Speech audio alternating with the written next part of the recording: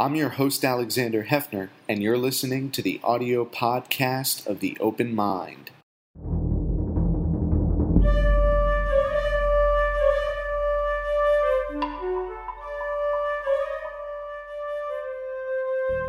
I'm Alexander Hefner, your host on The Open Mind. I'm delighted to welcome to our broadcast today, Zach Gershberg. He is co-author of the new book, The Paradox of Democracy, Free Speech, Open Media, and Perilous Persuasion. And he is a professor at Idaho State University. Congratulations on the book, Zach, and thank you so much for being on The Open Mind today. Alexander, thank you. I appreciate it. Look forward to chatting with you. Zach, let me ask you to begin with, because I think this is such a fantastic and appropriately nuanced framing of our current crisis as a country, the paradox, because it is the paradox of wanting folks to be able to self-govern in a democratic or Republican fashion, but then not necessarily agreeing with what those self-governed folks decide they want to do. I mean, the case in point is reproductive rights in this country. So I've been constantly thinking about the title of your book in just this contest of federalism. And I wanted to give you a chance from the opening to reflect on that question of what does this paradox mean? Sure. So the paradox is we sometimes think of democracy as about rights and institutions, but in some ways it's about this open culture. And what happens with that is sometimes you can almost guarantee, not just sometimes, you can guarantee that things aren't going to go your way. And this is a problem in the sense that we can sometimes take for granted things in democracies that we think are stable and forever, but that sometimes become unmoored as others get to make decisions. And I think that certainly plays a role when it comes to reproductive rights, in the fact that precedents were set and precedents seemingly are going to be overturned. And so the paradox is simply that there are challenges, structural challenges to how we communicate in democracies that precede all of the other institutions and rights we normally associate it with. And just to give you a little sense of my thinking through paradox, it's been in this context of the institutions themselves and whether they are majoritarian or minoritarian. So in the case of Roe v. Wade, you have states that, as soon as Roe v. Wade is overturned, even though if they're espousing states' rights right now, if they had a majority and wanted to overrule the filibuster even on the federal side, that they would shift a position from states' rights to, the federal government has the authority to ban abortion.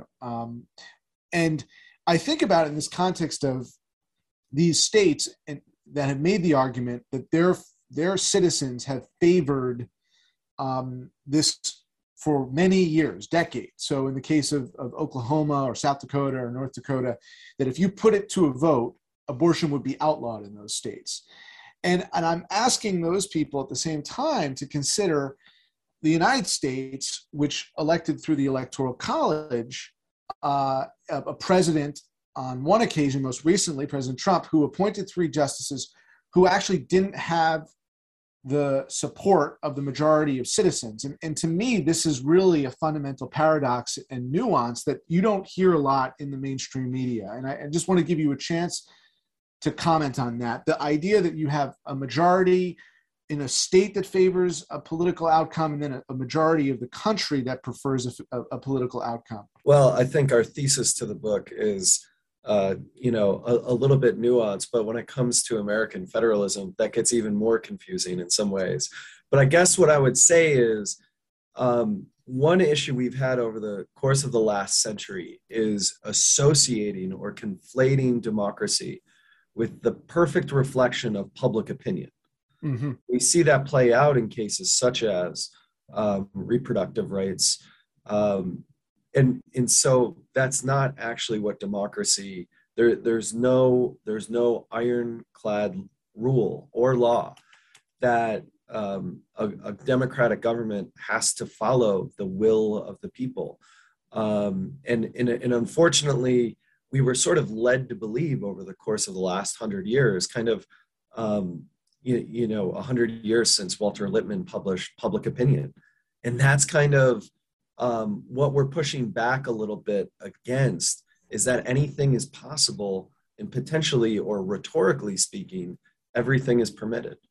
I think what you're getting at is the messiness, of Democratic, Republican governance, or however you want to split the atom, so to speak, in the way we think of, are we a democracy, are we a republic? But the interesting thing, I don't know if you think about it this way from the book, but we've had this explosion of imagination in media, while for the same period of time we've had an implosion of imagination in government, right? A lack of imagination about, let's use different models of participatory governance. We've just been at this constant stalemate in the way a lot of the governance occurs in this country. Right. Well, I think the challenge we're facing is sometimes one of scale. We sometimes have been led to believe that more speech equals better speech and everything like that. But in the 21st century, every citizen is armed with the power of mass communication that used to be limited to only a certain number of news publishers with a printing press, or broadcasters with a television license. And now we all have that ability. So in some ways, the stalemate that you're speaking of is almost a natural consequence of the fact that we face an exponentially increasing volume of communication, where people speak their mind and read and watch and share, and the problems that go along with it, I think is, so I'm not saying the stalemate is good. I'm suggesting in some ways it's perhaps what we might expect given that multiplicity of media. Fair enough. That makes good sense. I want to ask you about perilous persuasion. For our viewers, what do you mean by perilous persuasion? Okay, so one of the things we tie democracy, we start by looking at the Athenians in the classical democratic experiment of direct democracy. Then we look at the Romans in the Roman Republic, which fell into empire. And basically what we're talking about is kind of the classical practice of rhetoric. And specifically, if we recognize that free expression is paramount to democracy, well, then that makes persuasion the primary variable in which democratic practices take place. However, it's all well and good to convince your fellow citizens of something new, a new position to adopt. However, persuasion, from ancient sophistry to fascist propaganda to disinformation and misinformation in the digital world, can be perilous. And so I think it's important to tie free expression and perilous persuasion together, because it shows how vulnerable democracy is to what makes it so significant. And to me, when I hear that term and read about it in your book, I think about how perilous it's become to persuade people, right? And how dangerous it is to take a counter argument, especially when you are the sole member of the minority, or up against a supermajority, and how unlikely it is, also perilous, because how unlikely it is that you're going to be able to persuade someone. That's just struck me by the term, because it's perilous, because it's dangerous to be counterintuitive, or to be against the grain, and to try to persuade someone, especially in kind of uncomfortable territory, not playing on your home turf.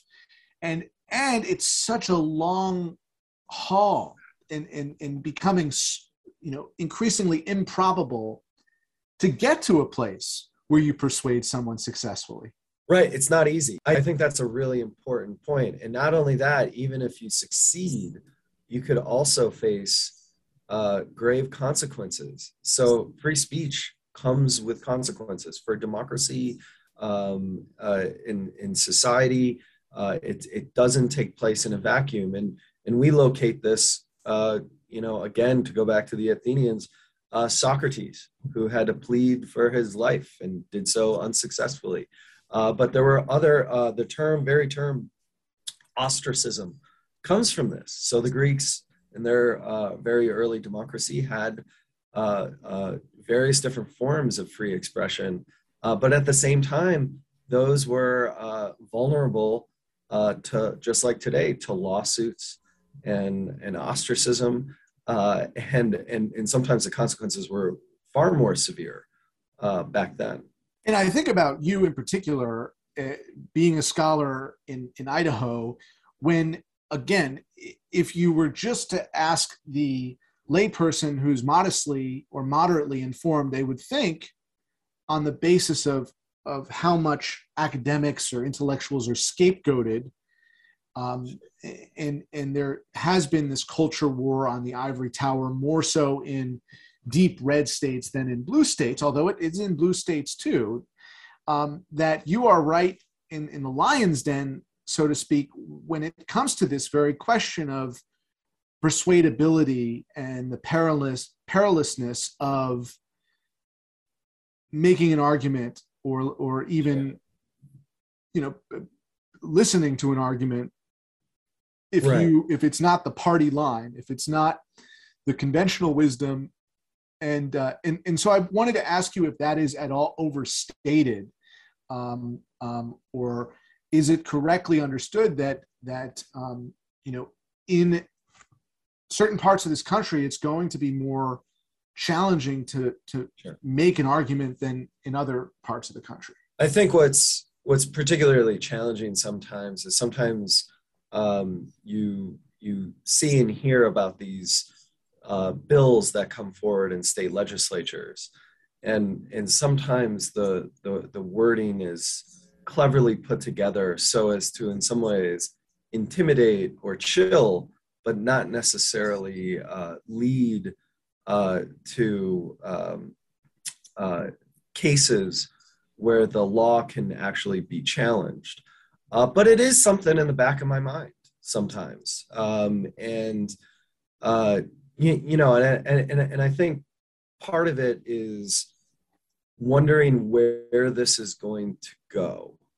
And I think we are coming out of, whether it was the Trump years or the global pandemic or what we've seen in Russia's invasion of Ukraine, we're sort of transitioning from this convergent world of different media and stuff like that, and entering this sort of new one where there are forces that want to dominate the public sphere. And I don't know, I can't say with confidence who is going to win this or how we're going to come out the other end. And we make this sort of point in the book, we better be prepared, because we're starting to see democracy as such, as the age of liberal democracy has sort of frittered away. And so it's exciting, but also scary if in fact we start seeing arrests for ideas or the exercise of state power against educators. And I think it's even more difficult because sometimes it's hard to discern the performance of some of these elements from how it's being bound in the law. You say in your introduction that we ought to think of democracy less as a government type and more as an open communicative culture. And you and your co-author are contending that democracy can be liberal or illiberal, can be populist or consensus-based. And again, there are theorists and probably people in the political arena who might disagree that illiberal democracy is an oxymoron.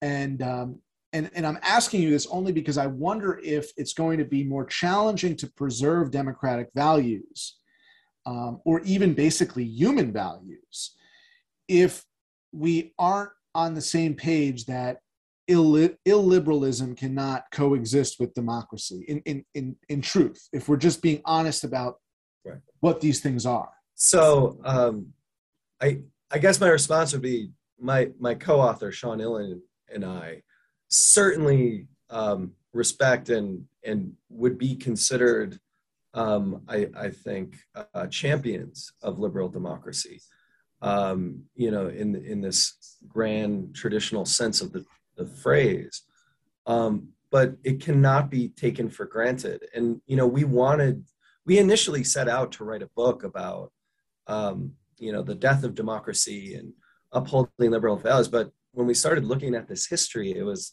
we discovered that actually democracies have not necessarily always towed that line, and we want it to, but we can't take that for granted. And we can see in countries as different as Hungary and Turkey what happens when a democracy becomes an illiberal democracy, and we can see sort of in Russia what happens when an illiberal democracy becomes something. And your point, your co-author's point is that there was something of an illusion about democracy, and it was definitional in aspiration. Right. It was not in reality ever necessarily a true democracy, and you can purport for something to be democratic or Republican, again lowercase r and d, right. But in truth, it will be on some spectrum of liberal or illiberal or humane or inhumane. And just like other forms of government, we have the tendency, and I think correctly, to associate autocracies and authoritarianism more with the inhumane spectrum. I mean, I think historically speaking, at least from a modern historical perspective, that's correct. That's accurate. But this led me to, again, this question of, if you are going to concede that there is such a thing as illiberal democracy and they're not in conflict, you might have a harder time, preserving democracy. It occurs to me, in the 2016 presidential campaign, there was an exchange about the integrity of our borders. And I thought that then Secretary Clinton, running against then businessman Donald Trump, had a strong position to say, at least in defense of democracy or the ideal of democracy. Look, in response to former President Trump's comment, we don't have a country anymore, right? If we don't have borders. He was accusing her basically of being open borders and saying, if you elect Secretary Clinton, we're not going to have a country anymore. And she didn't retort, if we elect you, we're not going to have a democracy anymore. And that is the stakes of this right now, that we're talking about democracy as kind of an existential crisis. And I wonder if we give too much room to defining illiberal democracy, right, that the folks championing democracy are going to find themselves on the wrong side of history. Well, I think we're trying to be radically honest about this, that it is going to be difficult. This is not going to be easy. And the threats we've seen globally, domestically, like what happened on January 6th, 2021, these are things that tend to occur in democracy. And so the one thing we try to say is the existential crisis of democracy is permanent, that we will always have to deal with this, and that even over the last 50 to 80 years, where it seemed like we could take democracy for granted and liberal values for granted, and certain human, or what you were mentioning about human rights and things like that, in some ways people can voice their opinion otherwise that don't necessarily coincide with what we would connect to classical liberal values of human rights and things like that. And that is frustrating. And I think that's part of what we're trying to do with the book, is make that clear, that it is a challenge, and that we can't take that for granted anymore. I want to just close in these last minutes we have about that delineation between an open culture, you say open communicative culture versus, democracy. And you're basically saying that openness can exist. You're not alleging it can exist with fascistic government in office, but you're saying there can be an open communication culture up until what point, right? That's really my question to you. Well, you mentioned fascism, right? And I think we have a chapter on Mussolini and the Nazis, and one of the things we try to show, we focus on the early period of Mussolini and the early period of the Nazis as they first got to power, or in the decade leading up to it in each instance. So I think the pivot ultimately to this sort of totalitarianism moment where democracy is truly done for is, as we have seen in the fascist examples from 100 years ago, but then also what's happening more recently in Russia, even though there is closing down all access to the open internet, all media outlets that don't follow government propaganda. And that's the point at which it's not even any longer in a liberal democracy. That's a great point. And I think folks should definitely pay attention to that chapter of the book. You're basically saying that the First Amendment, at least in its modern interpretation, in our country, is going to protect us from the realization of fascism in that formulation. The people who are protesting the reversal or overturning of Roe v. Wade, which we anticipate, and suggest that that is the first of other decisions, dominoes falling in the direction of illiberalism. Like, ultimately, the original text of the Constitution is being defended to create those illiberal outcomes. If you fall all the way to the last domino and take it to the First Amendment, you still have the First Amendment, right? How do you see the unraveling of stare decisis in Supreme Court decisions and jurisprudence? Do you see it as ultimately creating these illiberal outcomes, or do you think there's some even further direction where it could not just create illiberal outcomes, but it could lead to that ultimate undermining of open culture, in which case then you have a fascistic regime? So thank you for bringing that up, because I think it's an important point, because I think in some ways the Supreme Court and the law in general are sometimes connected or in our minds as the saving grace of democracy. But in some ways, the law and the Supreme Court, as its history is unfurled in the United States, in some ways is a constraint on democracy.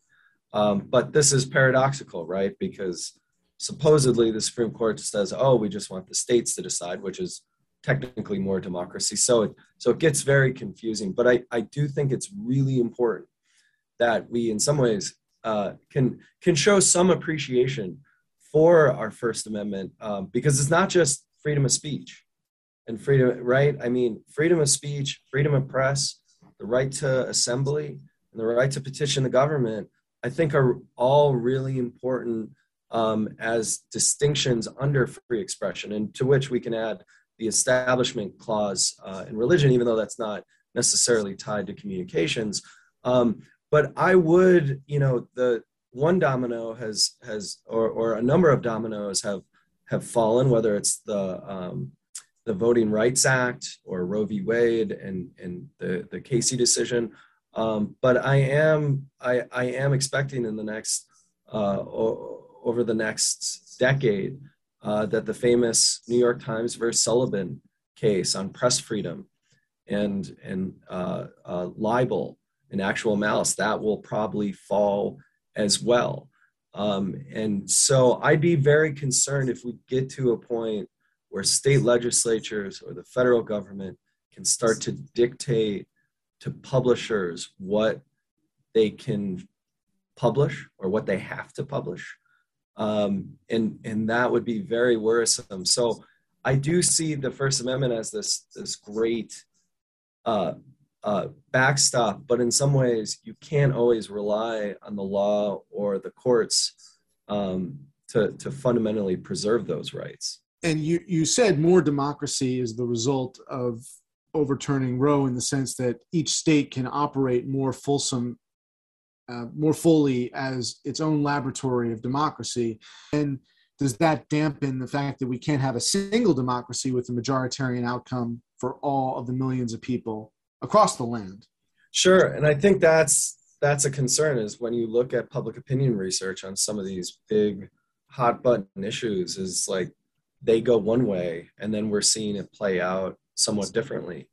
And that's a thorny knot that I don't know how that is necessarily going to play out. And I think where we're talking about going into that, we can't have any sort of consensus in American democracy at a national scale. Zach, thank you so much for your time. I encourage all of our viewers to check out his and his co-author, their new book, The Paradox of Democracy, Free Speech, Open Media, and Perilous Persuasion, by the University of Chicago Press. Zach Gershberg, thank you for your time today. Alexander, appreciate it. Thanks. You. Please visit the Open Mind website at 13.org/openmind to view this program online or to access over 1,500 other interviews.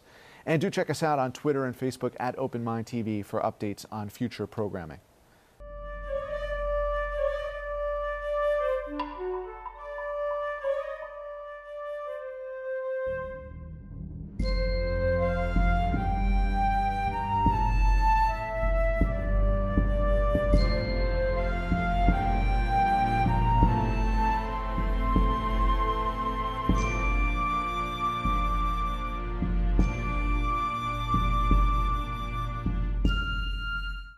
Continuing production of The Open Mind has been made possible by grants from Ann Olnick, Joan Gans Cooney, Lawrence B. Benenson, the Engelson Family Foundation, Alfred P. Sloan Foundation, the John S. and James L. Knight Foundation, William and Flora Hewlett Foundation, Joanne and Kenneth Wellner Foundation, and from the corporate community, Mutual of America.